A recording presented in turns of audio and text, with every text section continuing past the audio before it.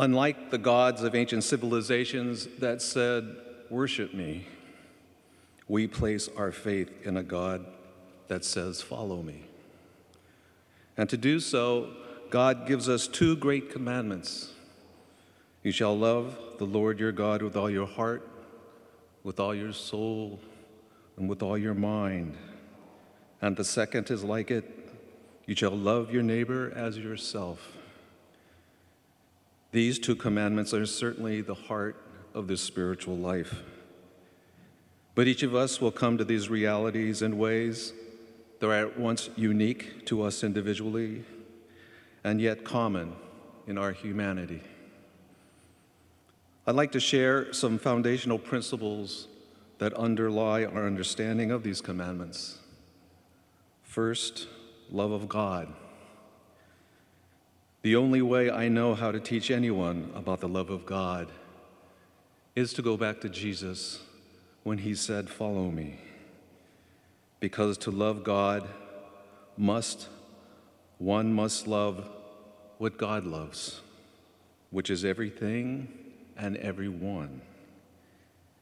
And here's the foundational principle, and it comes from St. John, who said, "We love because God first loved us."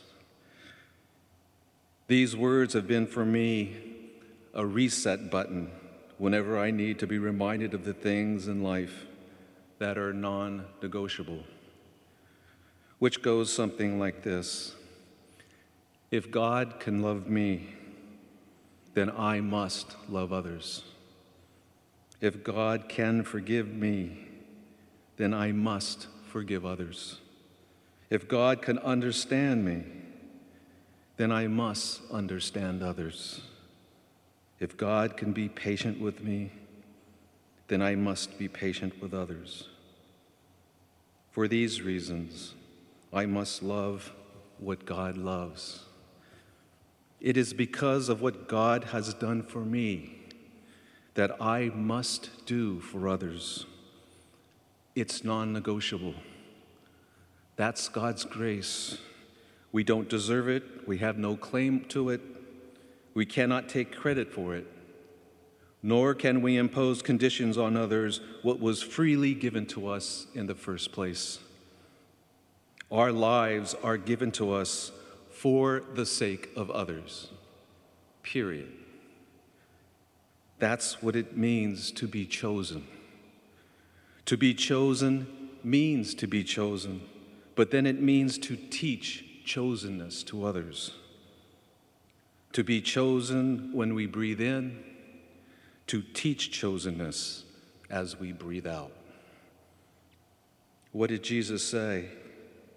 It wasn't you who chose me, but I who chose you. That is non-negotiable. And more than ever do we need to reclaim our non-negotiables, especially in a culture as ours where everything can be negotiated away. A wise man once said, "If you want to know the character of a person, ask him or her what in your life is non-negotiable. Where in life do you draw the line? What do you stand for? What will you die for?" It's not a question for the faint of heart, for the answer will be self-revealing. And for some, it will be a dangerous question.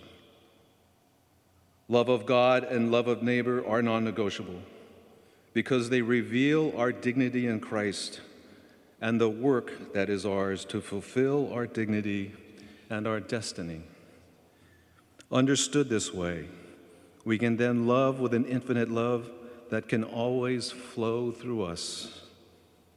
When we are able to love things simply for the sake of themselves, for themselves, in themselves, and not for what they do for us. But this takes a great deal of work and surrender on our part. The spiritual life is the primary work of detachment from ourselves, from our self-entitlements, our preferences, and our prejudices. Only the contemplative and trustful mind can do that.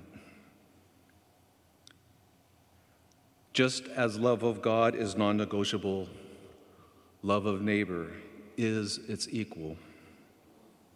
However, we can struggle with this commandment because we know at a very honest level it is the one we find most difficult to attain through our own efforts. In our more honest and human moments, I believe we admire how to love others in the way Jesus asked, but we do struggle in its application in our lives. Do we turn the other cheek? Do we really love our enemies?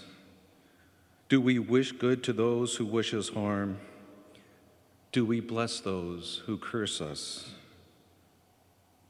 To our credit, we can be fair, we can be just, but we may not yet love the way Jesus asks us to. On our own, it seems God gave us a commandment that we could not obey. Perhaps this is so, we would have to depend on the Holy Spirit. And this is the greatness, the goodness, the wonder, and the impossibility of the gospel, that it asks of us something that we alone, apart from God, cannot do. Only by God's grace is it possible. But the struggles persist. Part of the problem is I think that we are trained to think and achieve our goals in absolute terms. In our mind, we are certain that we love God. But in the world, love of neighbor is not as certain as we would imagine. The fact is, love of neighbor should not be thought of as unattainable in absolute terms.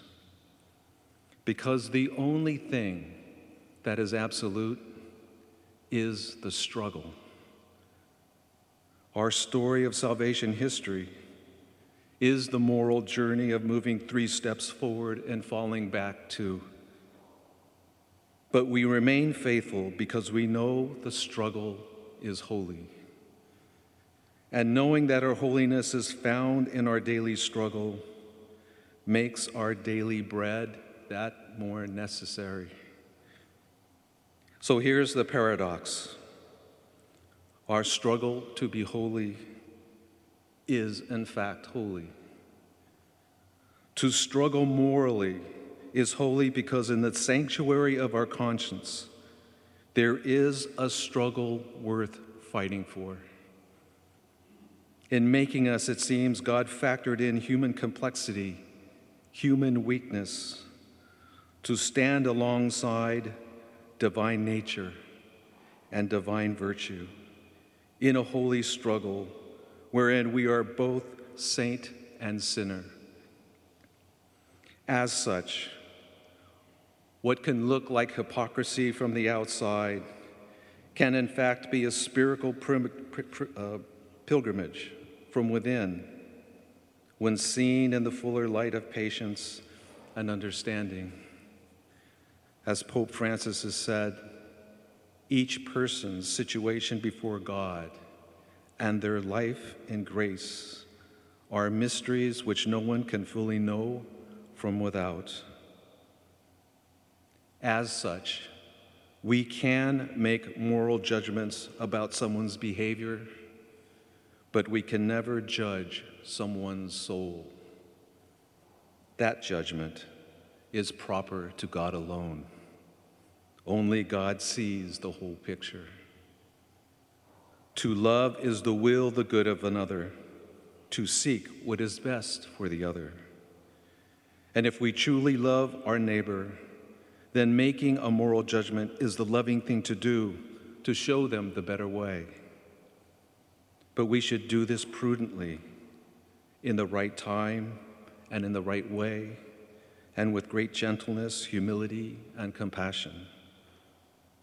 The world doesn't need to condemn souls. The world needs to know God's love, mercy, and plan for their lives.